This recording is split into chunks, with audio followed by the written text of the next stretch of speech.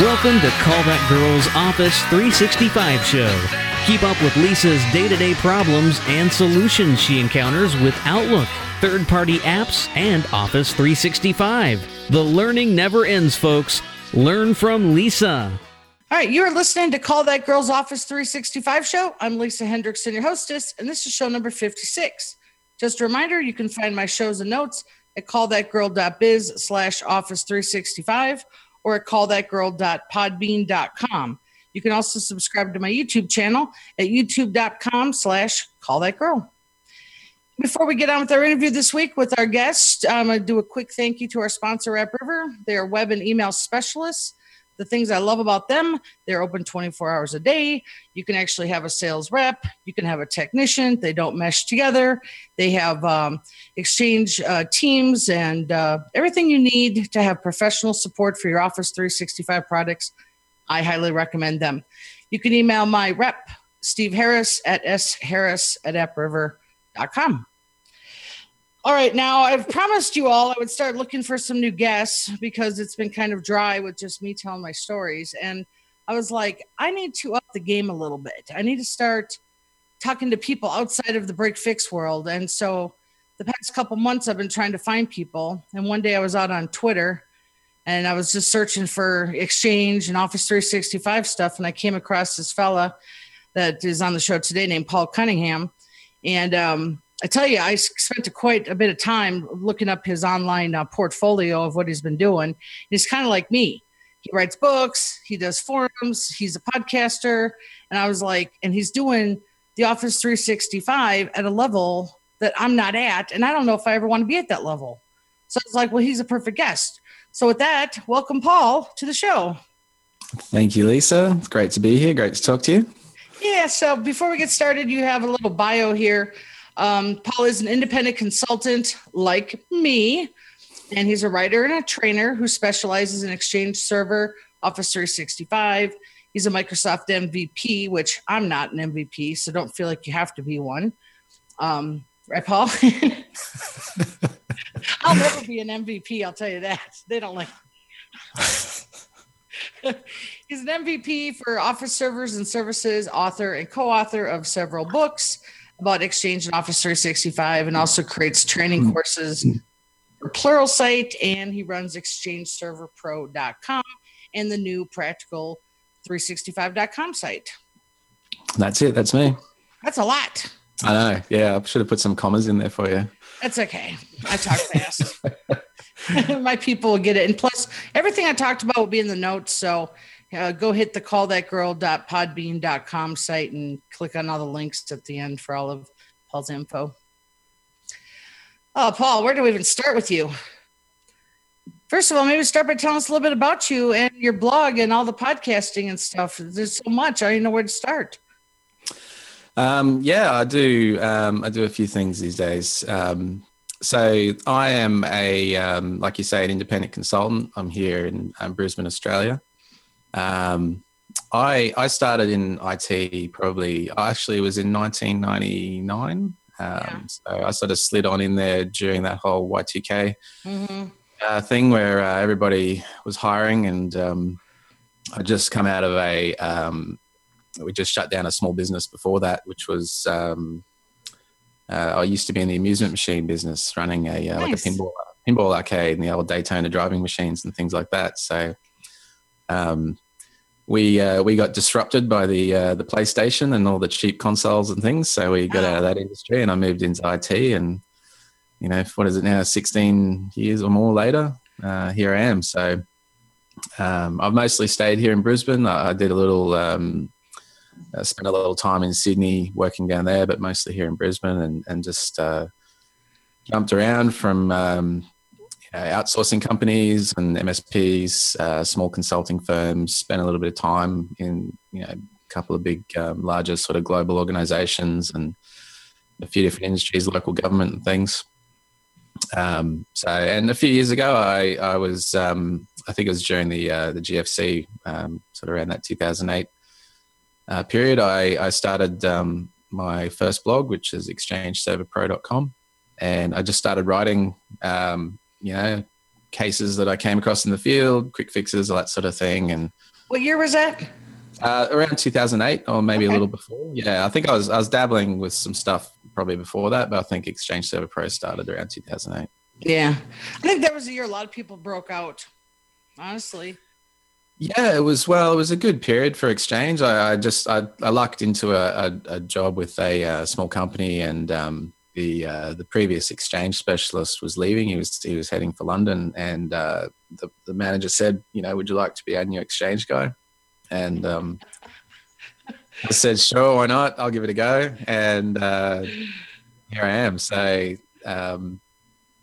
it's been good fun. I've like I said, I've worked, mostly as an Exchange specialist in all these different roles, and more recently working in the Office 365 space. So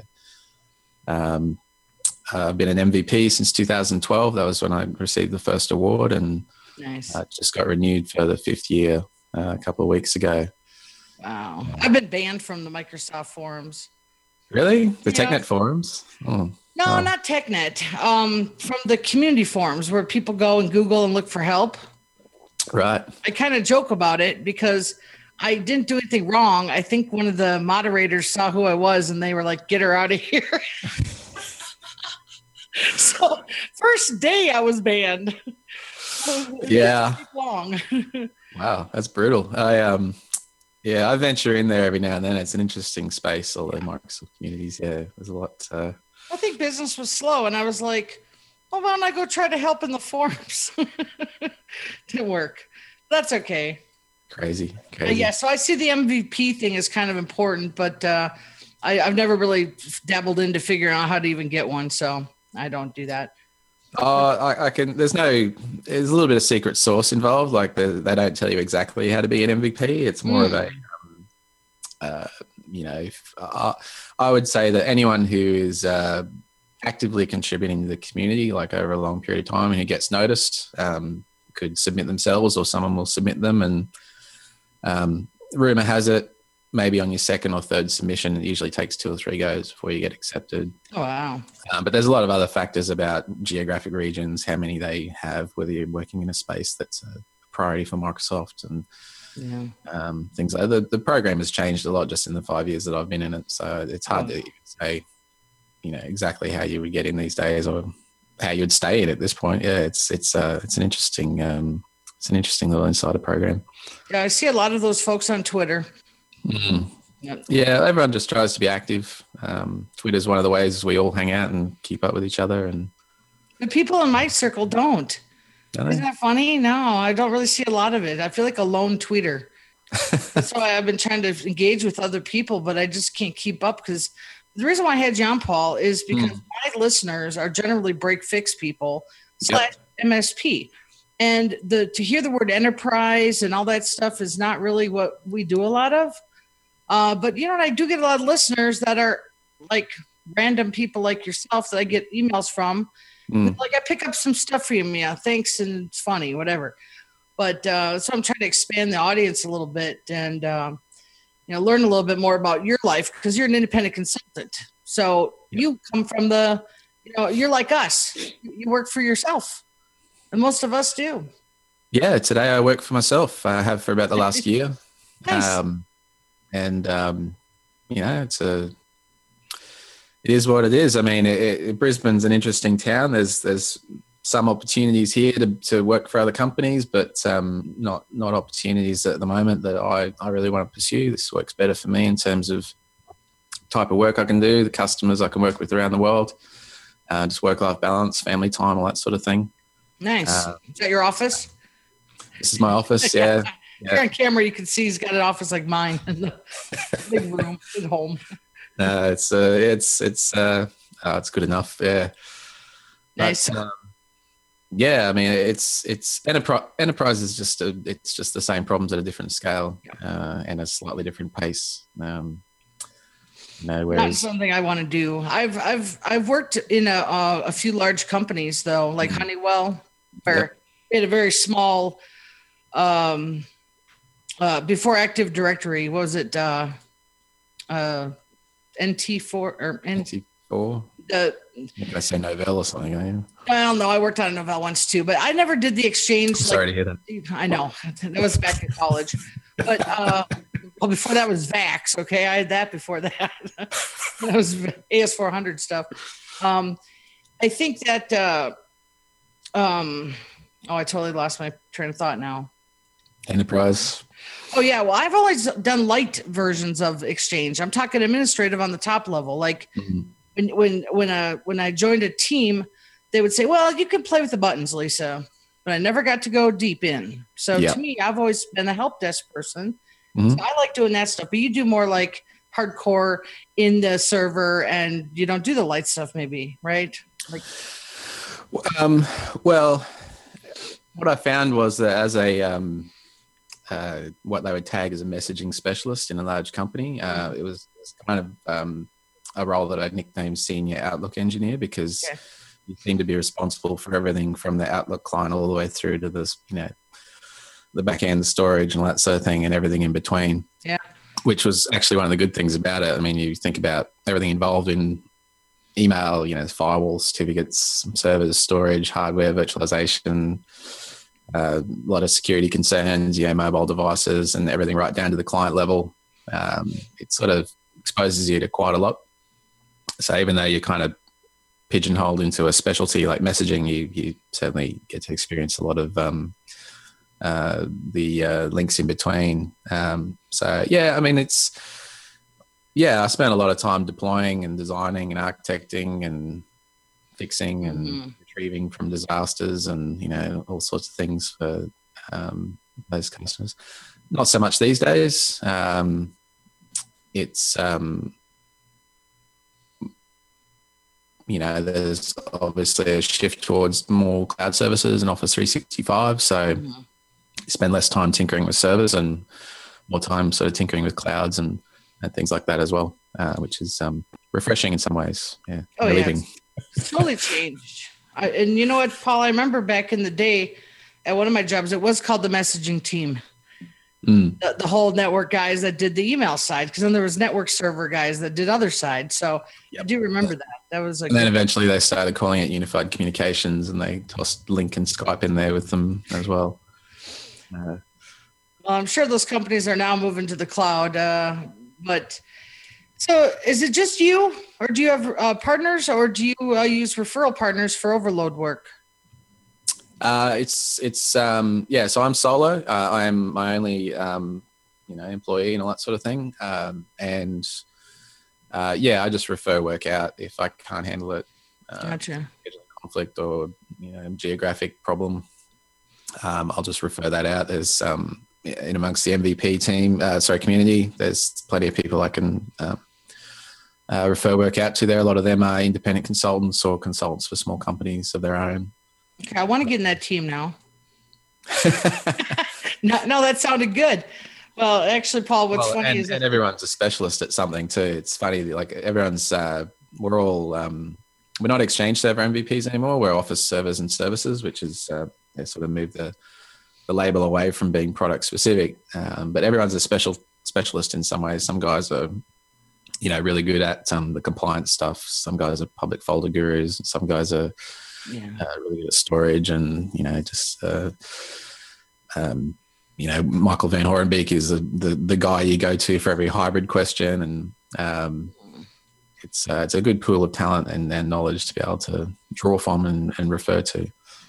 Yeah, I need to get in that group. We'll work on that off camera. So how did you start when I know you were in the, you worked for corporations, you went on your own, but now you're independent. So how do you get work? How do you market your business? Well, today they come to me, customers come to me, and that's really a result of running the website, Exchange Server Pro for that many years. When I was working for companies as a full-time employee, I had to just simply refer the work away. Yeah. At times when I've been working for consulting companies, I was able to say, yes, we can help you. The consulting company can help you. And since I've been independent, I can say, yes, I can help you. So, it's just,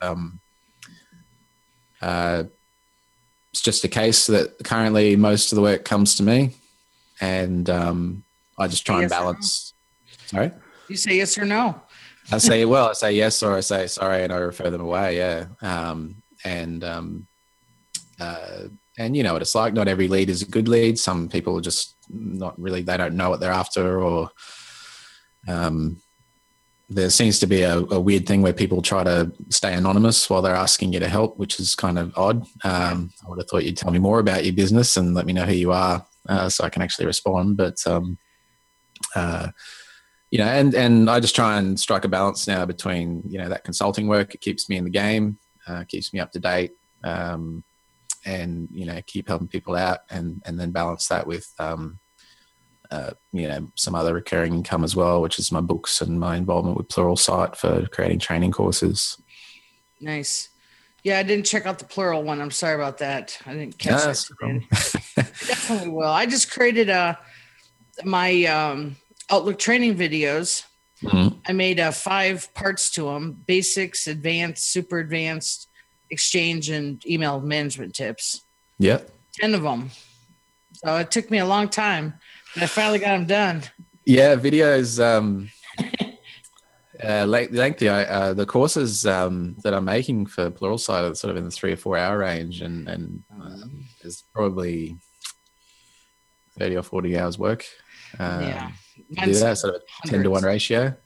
So you try and fit that into the rest of your life and your day. Sort of does take a few months to create even a small course. Sometimes, but you and your audience should definitely check it out. I'll give you the Pluralsight pitch. It's, go ahead. That's all you want. Obviously, it's so all of their author pool that creates courses are all people like you and me. Everyone's, you know, expert in their field and things like that. And I have always had a Pluralsight subscription even before I became an author, because, you know, they have courses on the latest stuff. Like if you know, Server 2016 is about to drop, they will have courses flying out the door for 2016. And it's really good for that, what they call just-in-time learning, where you need to know something and maybe watch 30 minutes of video on a new topic that's new to you and see it in action before you go out to the customer. Yeah, I'm just checking it out right now. Yeah, it's a good investment. Yeah, I've been seeing a few of these out there too. So this is where you put out the videos and sell them on there for other techs to buy them. They have a subscription. Okay.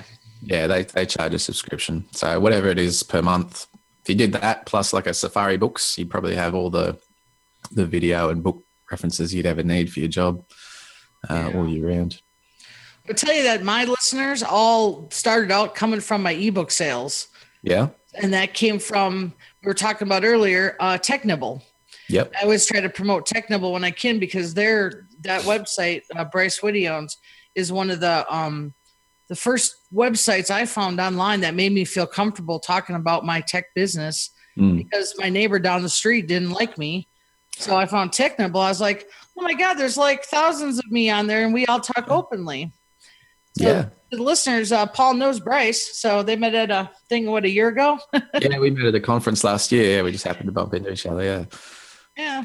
Well, I tell you that the TechNibble group helped me sell my books and through the years of me talking about them and doing stuff, and then get the listeners through that. So these folks will like learning this, I think, because there's so many of these other sites, and plus your site alone, the Exchange Server Pro, man, that's just a lot of stuff on there, Paul.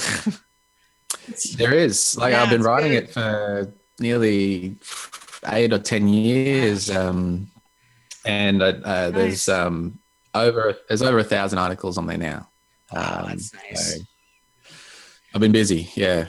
And once this show gets out, I'm going to push this site with my podcast show, because I really, it's just good, easy to read information too, Paul. It's not over. I try to write it that way, yeah. It's like your last blog, a look at the Office 365 support and recovery assistant. That's not a too technical one for me to go and to be interested in. A lot of times these Exchange sites have things that are way outside my interest, because it can be very technical. And that's what I think scares some people off, is they don't know what those, terms mean, so they don't want to do it. And the migration work took me a long time to get to know myself. Migrations are how I sort of established my name.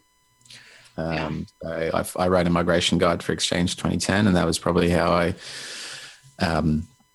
already been blogging at that point for a few years, but that would have been the first, I don't know what you would say, thing I became known for, if you know what I mean. So probably 50% of the customers that I deal with, it's a migration situation, whether they're just upgrading their server or, upgrading, moving to the cloud or something like that. My mailboxes. Smallest one I've done is, 10. Largest one I've done is thousands. I mean, it's a, nice. And like I was saying earlier, I mean, enterprise is just the same problem at a different scale and slightly different pace. So, a lot of the small business customers, you're dealing directly with the decision maker. They're happy to take your advice, and just really all they're interested in is how much it's going to cost me and when's it going to be done. Yeah. When you start dealing with the larger organizations, you may not be dealing with the person who, signs the purchase order. They'll have other concerns, business stakeholders who are concerned about when's this going to happen, what impact it's going to have. Have you thought about this? Have you thought about that? And there's a little bit more sort of that political finessing and human side of things to get through. So, there's nothing about a small business that doesn't translate to an enterprise. You just got to approach it a little bit more patience and communication and things like that. But mostly, I mean, Office 365 is Office 365. It's not like you're deploying or migrating them to a different version of Office 365 just because of their size. It's literally the same service, whether it's for 10 people or 1,000. But for me, Paul, after 20, I start to get into not comfortable land because I started doing my migrations by hand, and I've always done them by hand. But just recently, in the past year, I've been adding Migration Wiz and working with AppRiver's team to get me comfortable so I can start taking on bigger jobs. Well, the problem I found is I don't know things like shortcuts like PowerShell. I don't know PowerShell, so I have a tech now who's my PowerShell tech to go in and get things done fast. Yep.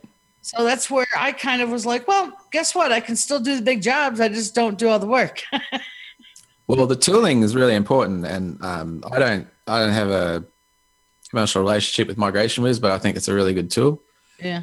Every time I've used it, it's worked, nearly perfectly, and it's a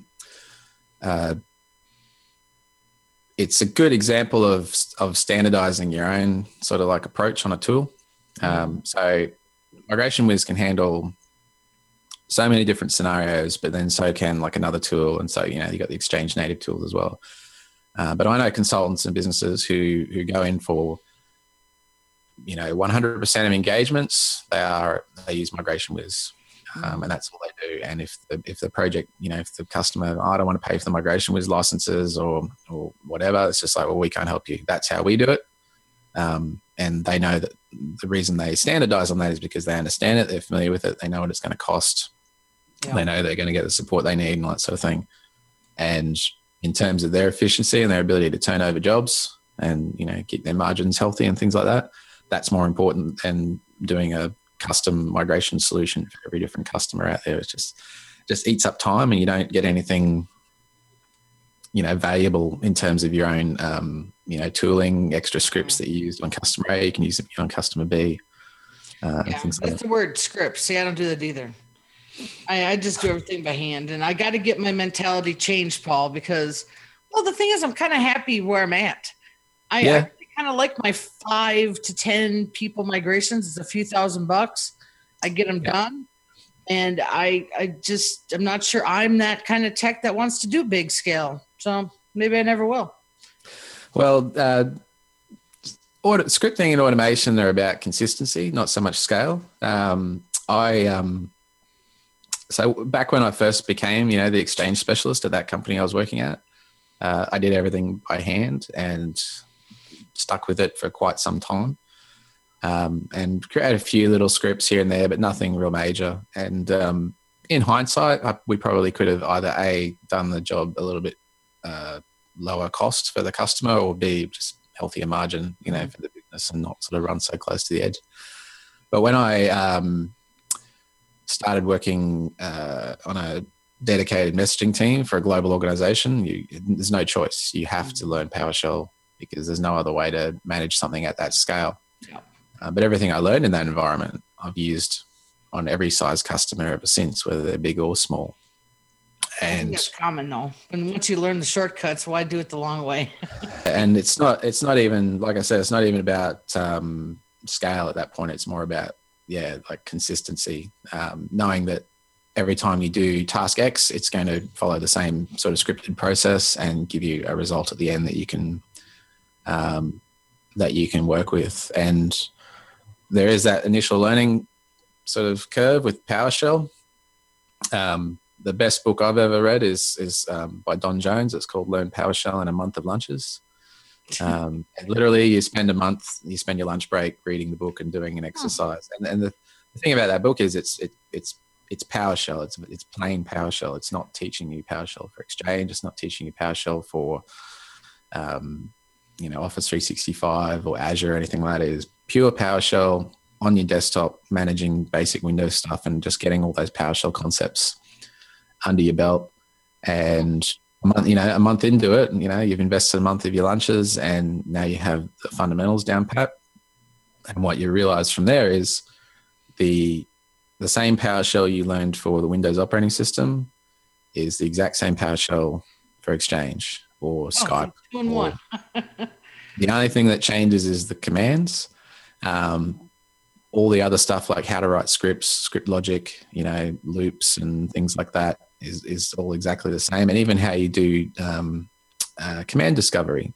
So one of the things you learn early on in PowerShell, if you learn it, is not so much how to remember exactly how to run a particular command. It's how to actually discover what you should be running, how to find commands, how to find their parameters, how to find their correct usage and things like that. And it's like a self-teaching language. And once you get that under control, there's really nothing in PowerShell you can't do for any product. Oh, well, I'll put a link to that book in there. I probably won't read it, of course, but a lot of these other folks might in a month. I tell you I tell you one thing I love about the techs is that they are so hungry for knowledge. Me too. But I'm talking about all techs. It's like they figure something out. They want to go learn it and they will go buy it. And I love that about our industry. It's not many techs talk about money. They talk about the knowledge, and I like that. Well, everyone wants to feel confident, walking into the job that they know what they're doing. Yeah, exactly. And, well, speaking of that stuff, so now I know that your website's international. So when you are, you don't market, but do you get a lot of calls from the U.S. and from other countries? Yeah. I would say most of the customers I've dealt with as an independent have been in the US or Europe or the UK. Strangely, not that many local customers. I have a few. Some I can actually go and see locally, but why would you? I'm like, I don't want to go meet anybody. But most of it's remote work for the US, and the time zones work out all right. We can have a meeting, at the start or the end of my day, which overlaps with the start or the end of their day. And if there's out of hours work that they need done, it's just the middle of the day for me. It's a big deal. Yeah, kind of reminds me of my tech I have in the Philippines. We're kind of at that perfect little time where he goes to bed, I'm getting up, and Skype a little bit, do a little handover, well, it is nice. I've been training him on some Outlook detail work. He's a former military guy living down there, and his wife, and I'm like, he is so techie, I love it, but I don't want him to do Outlook expert work, because honestly, Paul, I don't think I can have an apprentice to do my stuff, but to learn custom forms with some little Visual Basic on the back end, sure. That guy's so if you need anybody, let me know. He's really good. All right. So I have a few more questions. I'm really intrigued now that I know a little bit more. So do you sell like projects by the hour? Do you just give a proposal? Do you have retainer clients? Tell us about that stuff. I don't have any retainer clients. I'm not really sure I want any retainer clients. Actually, no, I lie. I have one retainer client. And that's my wife's business. Oh, cute. I take care of them. But as an independent, I always felt vulnerable to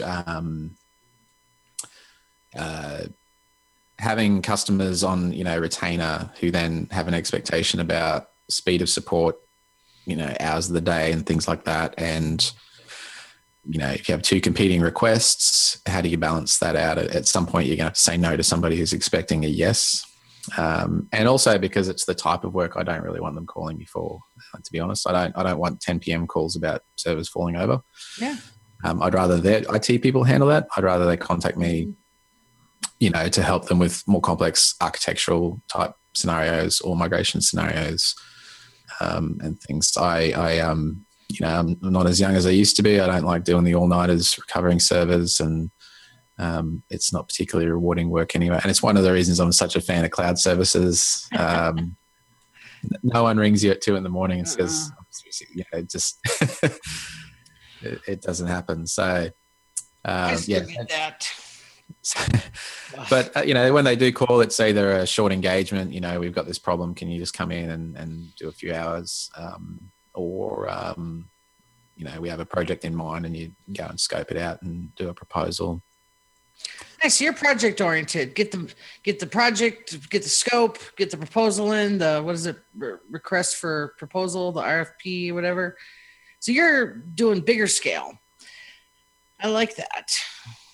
Yeah, well, you got to at least get the financials and the commercial stuff sorted out. It doesn't have to be a super detailed proposal, just so that there's like a clear scope. The old scope creep problem has always been there with in the past. It's amazing what a good, clear, upfront proposal can help smooth out down the line when questions of what's in and out of scope come up. That's the problem. I think what you do is you learn from your first bad few proposals that you underbid yourself, you did the scope of work wrong. And the first migration I did to Office 365, Paul, the owner had a virus on his computer that actually came from the router, which I've hardly ever seen in my life. So I ended up troubleshooting at 10 o'clock at night why 18 gigs wouldn't cross down. And the owner was so mad at me that I was like fighting the virus and trying to do the migration. And I was like, no more of that. That was the first time I learned that lesson. And it was a Windows XP computer too, by the way, back in the day. Shocking, yeah. Shocking, yeah. I think I learned from my failures. That makes me more successful. Yeah. There's definitely... every project should teach you something, whether it's, you improve your technical stuff or you improve your business stuff. Oh, yeah. And if everything is coming out exactly the same and you're not learning anything, well, it's probably time to push into a new area or a new level. That's right. And, just keep growing. Well, if you don't grow, I mean, I don't know how it is for you guys there in the States, but the small scale MSP market in this town has been under quite a lot of pressure. Really? So there's a lot of competition. Businesses are fairly tight. Obviously, we've had economic issues in this country and in particular this town in the last few years. Australia is a little bit behind America and Europe in terms of cloud service uptake. But when the Office 365 data centers opened in Australia, it was like, floodgates. It was almost like that was what they were waiting for, just local data centers and the confidence to have their data sort of on this continent. And a few years of, the cloud hadn't caused America to burn down. So maybe it's time for us to go along as well. We lag behind in things like bandwidth and capacity that you really need, but it's really taken off, and any of the MSPs who haven't had the foresight to sort of plan for that and adjust their business model, they are feeling the pressure. There's been a lot of consolidation, closure and all that sort of thing as well. But there's also right now that mix between like a company of, let's say 20 people, they have an IT budget and they're going, well, maybe we could skim off some dollars and go with the less experienced new person that's, swearing they can do stuff. And that person, because we've all learned, the they have their learning curve. Mm. And one thing I've learned is that techs do often, because they're learning, they will not bill for their mess ups, but then that comes with problems. But everybody has to start somewhere. Yeah. Throwing in free mistakes is a fast way to go broke. Yeah. Because, there's mistakes from lack of research, and then there's mistakes from, well, we didn't know that about your environment. That's mine, Paul, is I didn't know that was going to happen because that shouldn't have happened. Yeah. And a little proposal line that says, time spent investigating existing issues it can be the difference between a loss-making engagement and a profit-making engagement. Outside the scope stuff. Yeah. But if you're competing on price, like if you're getting beaten on price, I hate to say it, like for anyone listening, you're doing it wrong. I mean, the business owners that I deal with, yes, all business owners are frugal, but they also recognize the value of people who are familiar with their business. And so really, in terms of like your technical ability, we're all basically the same. None of us are special. It's like really any profession. You can go and find another person who can do that job, but can you find the person who understands, the business owner's thinking, can I find someone who really understands my business, how we operate, what we need, what's our priorities, where we're willing to invest, where we're not willing to invest, and steer us towards good decisions, steer us away from bad decisions. And that's the value that you can bring that will keep a customer for the long term. I like that, Paul, because that also keeps referrals in that industry stronger. Yeah, absolutely. And industry specialization is actually really important. So if you are just a person in a geographic region offering technical services, that's you're competing on that basis. But if you're a specialist in IT for lawyers, or IT for accountants, or IT for retail operators, you've got a lot more you bring to the table in terms of understanding their business practices, and you're not trying to HIPAA, medical, dental, financials, lawyers. I mean, if you think of industry, that is a huge tip from you for people listening, because I've been doing that myself, Paul. I hate to say it, lawyers love call that girl, because I have retainer words and I have schedules, and they're my favorites. And I hate to say it, they have no problem saying, "Oh, how much is your ticket? 500? Let's get one." They love the support. Well, what lawyers charge, that's all. So, yeah. Yeah, no. But to me, so I actually just today had a meeting with a court discovery company to work with them to deal with email forensics and IT support for lawyers. I was like, I need to niche into something I know that's going to work. So just like you are talking about for MSP guys, find the niche. That makes a lot of sense. Or find the industry. I like that. Yeah, well, you can bring technical specialties and apply them to an industry. So what do lawyers care about? So they can get access to the documents they need quickly. Yeah, they just don't want email down. They can, that everything's going to work when they need it to. That they can securely, transfer information between point A and point B. When you understand all those pain points and you can speak directly to them, calling yourself a ransomware expert is one thing, but being able to say to lawyers, you've got a large treasure trove of documents sitting on your file shares. I can help you A, protect them, B, be ready to recover them when you need to, and you can tell them, you can help guide them towards the best solutions that will keep them out of trouble, basically. Yeah, well, I like that, because in our industry sometimes niching is a better solution than trying to market to the world. I like that. For sure. Absolutely. Yeah. You can't be everything to everyone. No, I've been doing it though. And here's the thing is, down in Australia, if you go to Google and type in Outlook expert, I should be number one there. That's good. I do get some Australian calls, but not many. I get more from the UK and the European areas. Time zones are a little bit more convenient. Yeah. I know.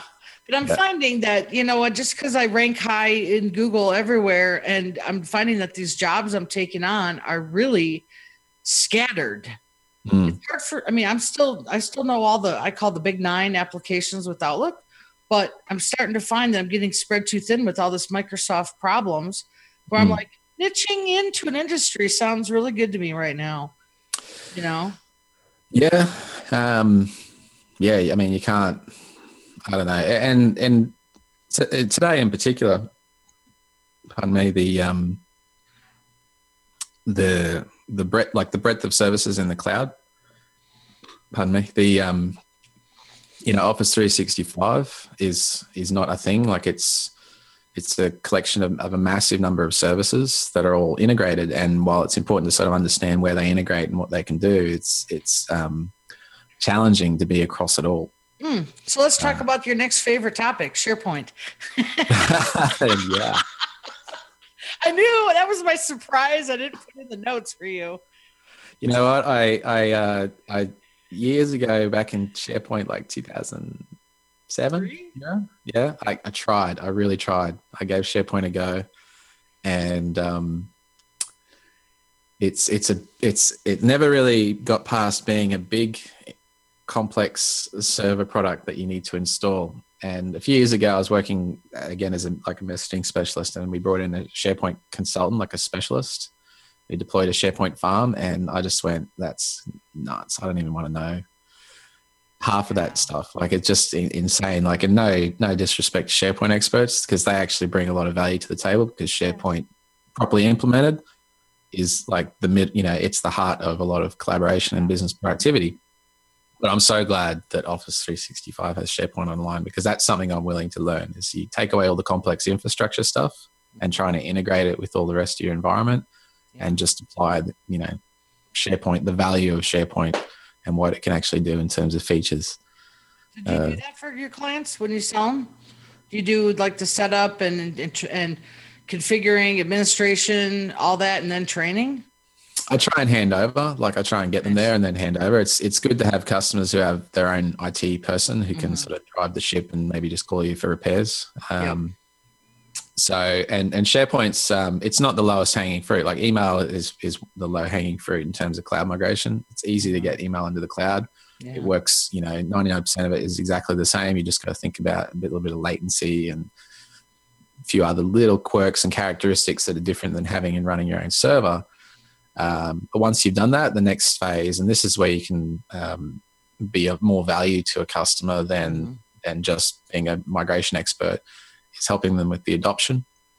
So you've got your email in the cloud, but what's next? SharePoint Online is a good example, because you can say, "Well, get rid of that old SAN or that old NAS or that old file server, and let's put it into SharePoint." And start doing document libraries and team sites and things like that. And it's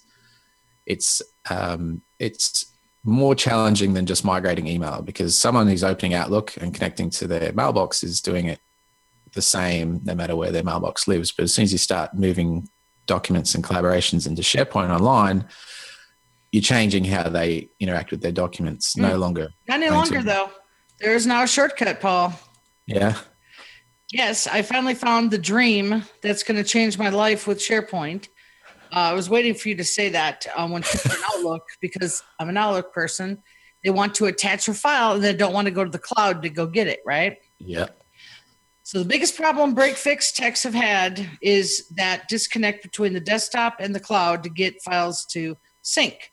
I've tried successfully once with Windows 7 to map a drive, and that broke. Microsoft shut that off. Then by accident, I got Windows 10 to sync, and it kept, but not everybody's on Windows 10. So I talked to a SharePoint consultant, and he gave me this little, I'm going to put it in the show notes too, harmony.ie. And this little sucker, when you install it, you got to connect it to your SharePoint server. But my God, it is a plugin for Outlook, and you can use it as like a little, I'm sure it's right. Yeah, Harmon, HORMON.IE. And this little product really, I think, is going to absolutely change how I can support and service full Office 365. It is awesome. I've been testing it, and they have an affiliate plan. And that's what I care about, is that affiliate plan. If it works. I'm just looking at it now. Well, I can show you in my Outlook how it looks. It looks pretty cool. And I got it to work. It works. Just give you like a... Yeah, you know what? Let me switch up my calendar here, and I'll do a screen share if you want. You want to see it? Okay, so there's a plug-in. Hold on. Let me find my screen. I'm sharing it on first. Hold on. I haven't done a screen share on a video ever, Paul. You'd be the first one. Yeah, I see what it does. Yeah. But I like it. Well, you can already. Well, one of the things it's saying, sharing links, you can already do that. With Okay, hold on. Let me share this with you. Okay. So see over here. Mm-hmm. These are my testing for. This is my test for the SharePoint. Yep. And so these are all here, and this pops up, and you can actually pick. Yeah. I'm not used to it yet, but anyway, this is all my SharePoint right here. So this is what I've been testing with, is attaching them, and you can use a link, or you can actually attach the whole document. The link, of course, is for internal. Mm.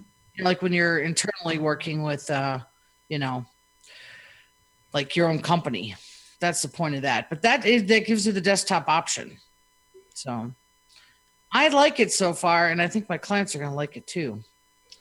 Well, if it makes it easier, it's anything that removes friction with the user experience and changing to a new way of doing things is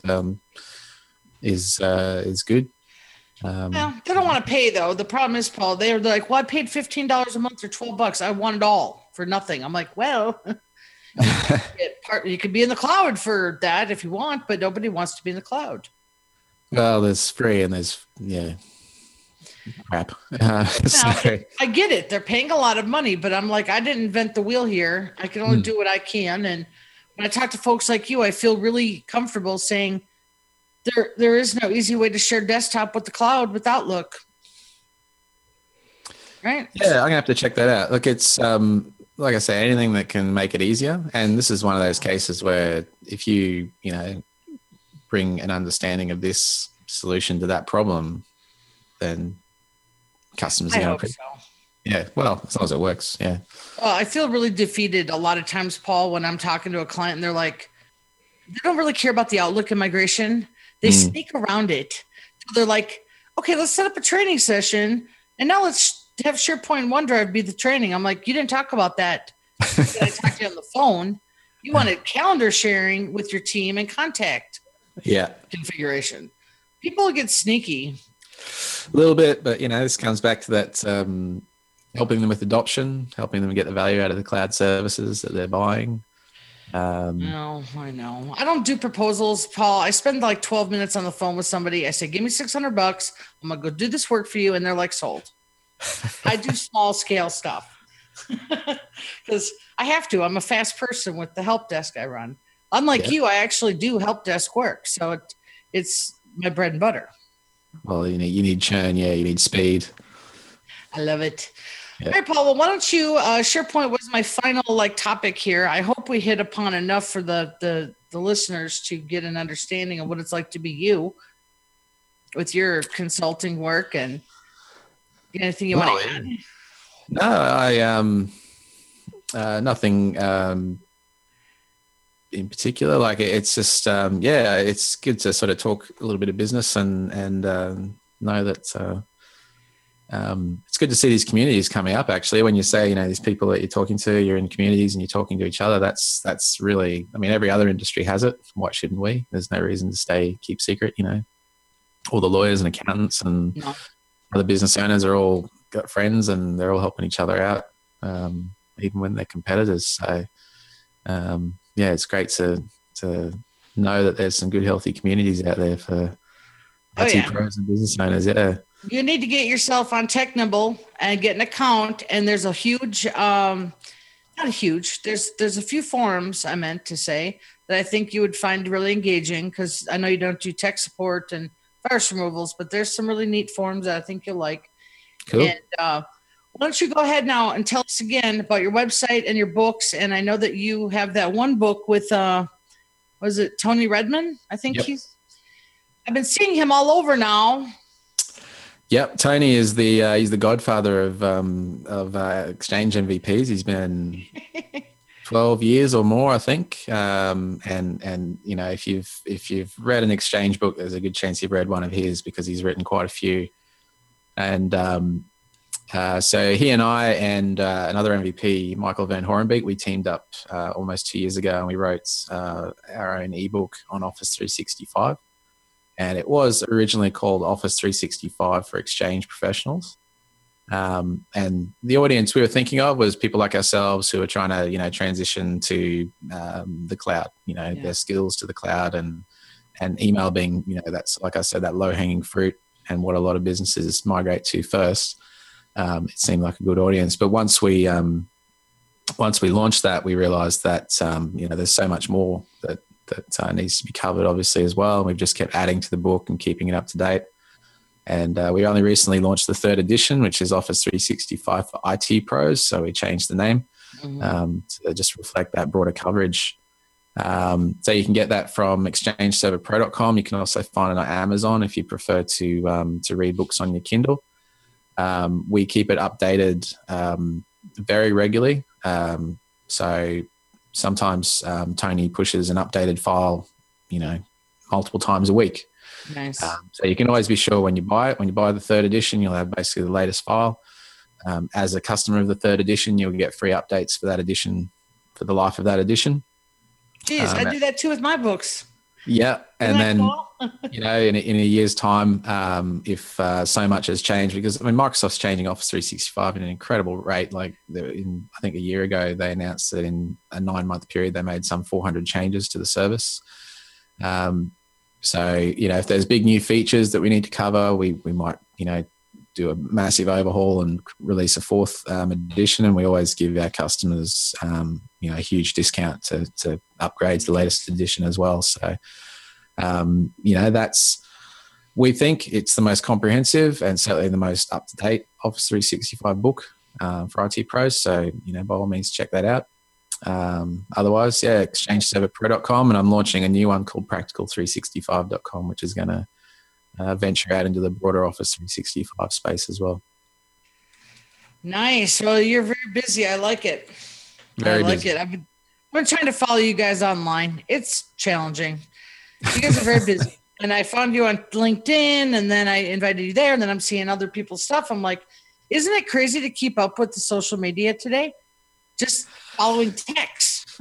Yeah. And it's nuts trying to keep up with the technology. And I try, like, I get really excited about all the stuff happening in Azure, in the Microsoft Azure cloud and Amazon Web Services, and it's too much. Like, at some point you've got to pick, you know, what you can follow and specialize in. And in my case, it's Office 365 and Exchange, and everything else has to go on the back burner for now. And yeah. You know what? I just finished those videos, Paul, because it's been on my plate for 2 years. I wanted to create what I would call the Outlook training videos for people who have ADHD.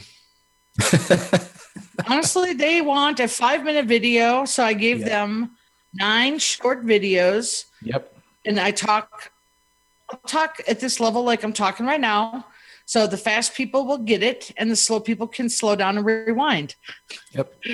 I was like, Perfect. and I think I'm gonna sell them for like $50, and just, you know, they're all online, and it's been a project I want to get done. And I'm like, it really took a long time.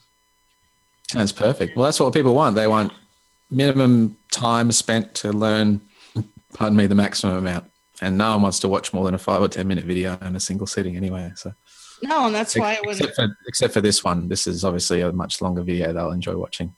Yes. Well, this one we're going to probably send away to a lot of people to watch. But the point is I think what I was getting at is that I was starting the marketing for this video. And I was on social media going, oh my God, there's so many outlets to sell this and to find the right people and the message and all that stuff. And sorry, that's where I was going with that. It's just there's so many. Yeah. Groups, this and that and everything else. Well, Paul, I thank you for coming on. If you got anything final you want to say, and then I'll get your links for the notes after we're done here.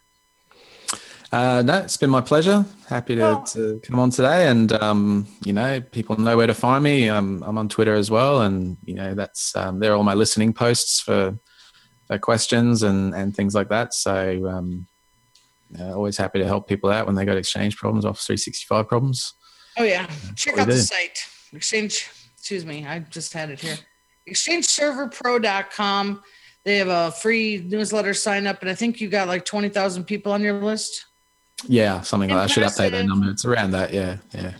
Impressive, friend. Yeah, but you've been blogging for 8 years, so that's awesome, though.